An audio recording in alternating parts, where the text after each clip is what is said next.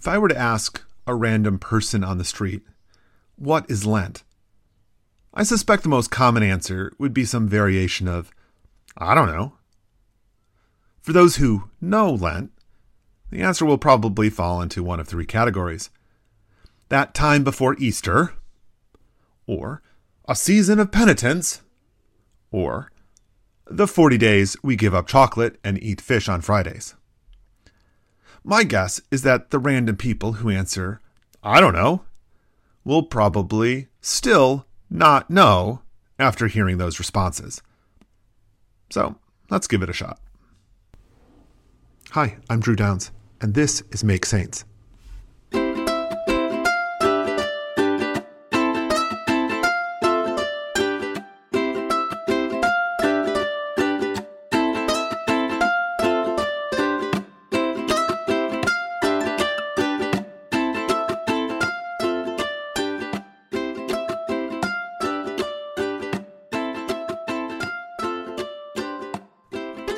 What is Lent?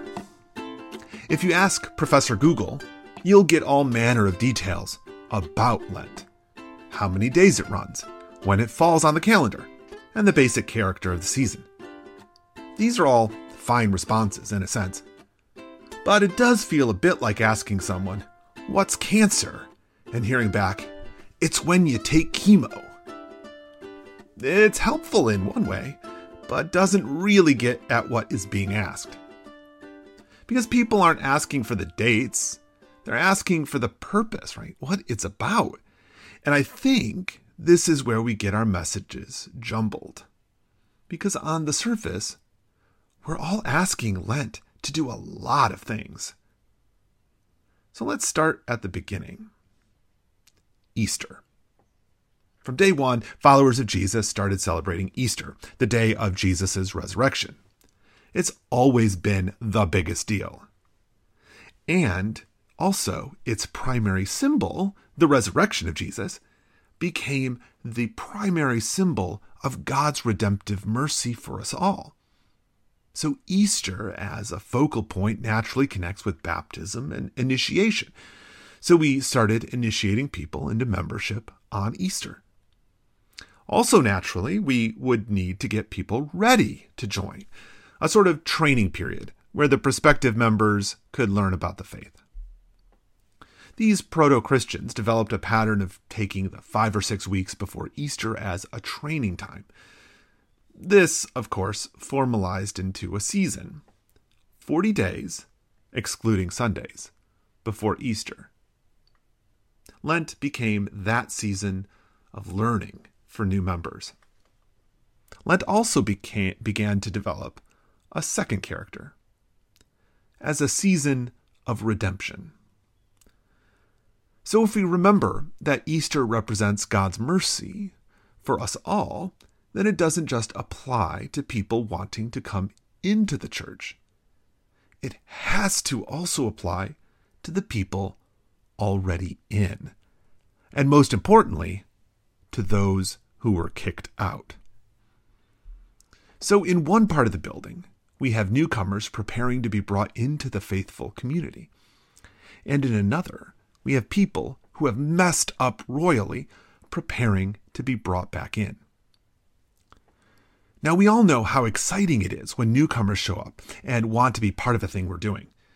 But the dude who beat his wife, the woman who stole from the collection plate, or the kid who was expelled for bringing a gun to school? Guess how excited people are for God's redemptive mercy in that. Right? On a scale of 1 to 10, that's a 1, right? We don't even have to think about it. No, we're not doing that. No. This is why I spent the last couple of weeks talking about sin and mercy. Precisely because we want God to have unconditional mercy for all, and yet also very, very conditional mercy for those people. Now, the church does have one condition, and it is for everyone. Repentance. It's a funny word for feeling bad and seeking to make amends. But if we think about our relationships to each other or to God, they are kind of like a tool that we use from a screwdriver to a remote control. Right? It's how we facilitate a connection with someone else. We use this tool that's called a relationship, and sometimes we break that tool. That is sin, right? So sin isn't the bad word you use, but it's saying the bad name that you call someone that makes them feel bad and sours the relationship. So we need a bridge to get us to the mercy. The reconciliation doesn't just spontaneously occur. And the first step is to try to fix the relationship. So if a relationship were a remote, you push a bunch of buttons, take the batteries out and put them back in, and maybe whack it against your leg and see if it's working again. Relationships have a similar set of first steps, right? Apologies, heart-to-hearts, or even gifts, right? Visible signs that we're trying to fix what is broken. This is what starts repentance. We are repenting or turning away from the bad stuff, naming it as bad, and then turning toward a hoped-for, restored relationship.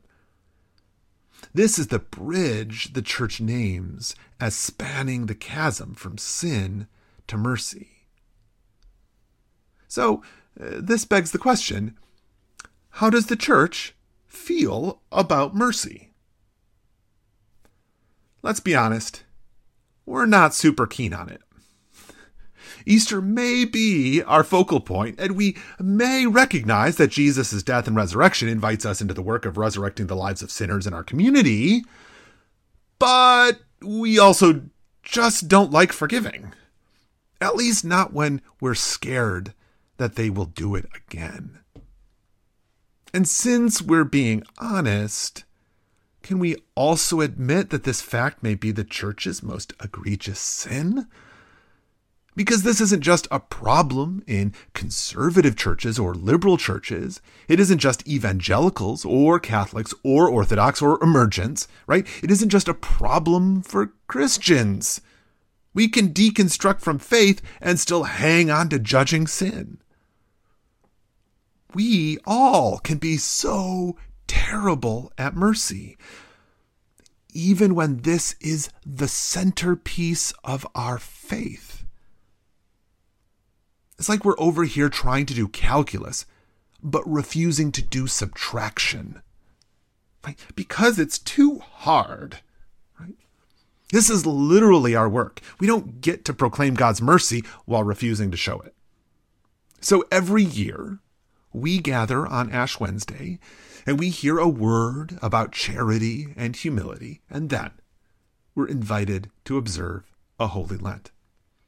We hear about the history, how the church set aside time to train new members and those seeking to be restored to the community. And then we hear these words. Thereby the whole congregation was put in mind of the message of pardon and absolution set forth in the gospel of our Savior, and of the need which all Christians continually have to renew their repentance and faith. The work of Lent is preparing ourselves for mercy, to receive mercy or to give it. Therefore, Lent is about preparation. So we prepare ourselves by studying, discussing, and learning from others.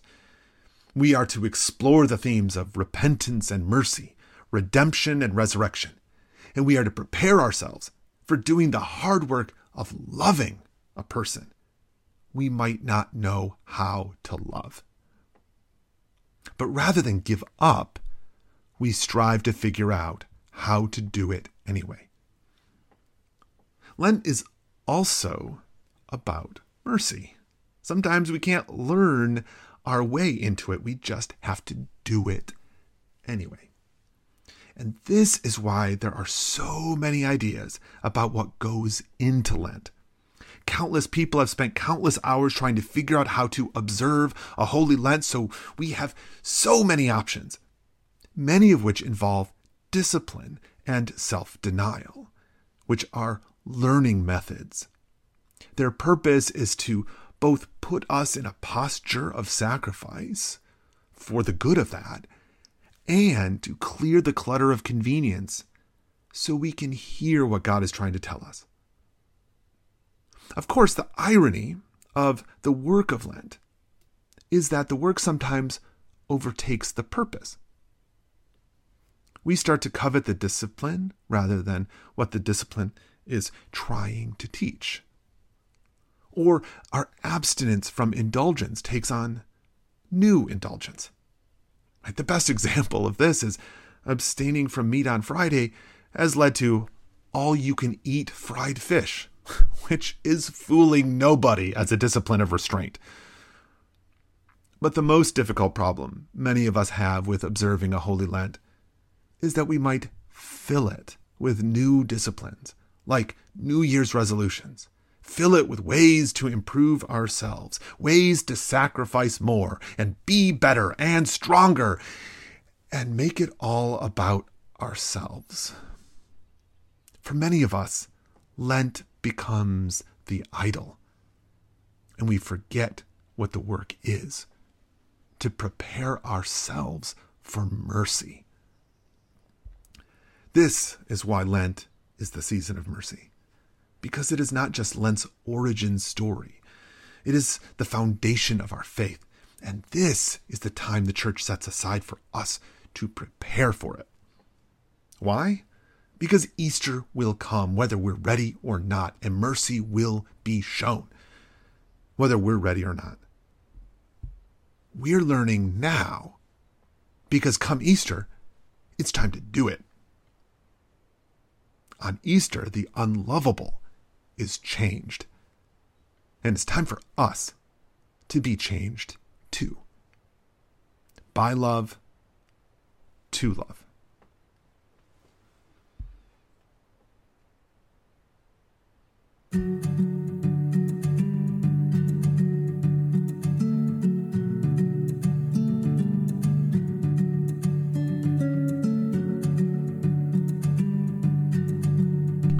You can tell how much of a church nerd someone is by how much they love Lent. Right? Lent is the best. And boy, does it hurt sometimes. But that is the cost of learning, isn't it? We have to grow and change and become something new. Right? It's like we're preteens and wake up and our legs just hurt. Right? We didn't do anything. We're just growing. Right? And that's what happens. That's Lent. If you're someone who doesn't really do Lent, but thinking about maybe giving it a try, the easiest thing to do is to just read a chapter of the Bible every day or pick up a devotional somewhere and set aside time every day for it. Like, there is no set expectation for doing Lent. But the most on-point thing one could do is to spend time reading about mercy from someone who knows it, like Brian Stevenson or Desmond Tutu, and then practice it like you're trying out for a team. That's a Lenten program. And come back next week when I will fumble around the idea of change. Don't forget to visit drewdowns.net for new articles, sign up for the newsletter, and if you haven't yet, subscribe to the podcast on your favorite player, and don't forget the 5-star review.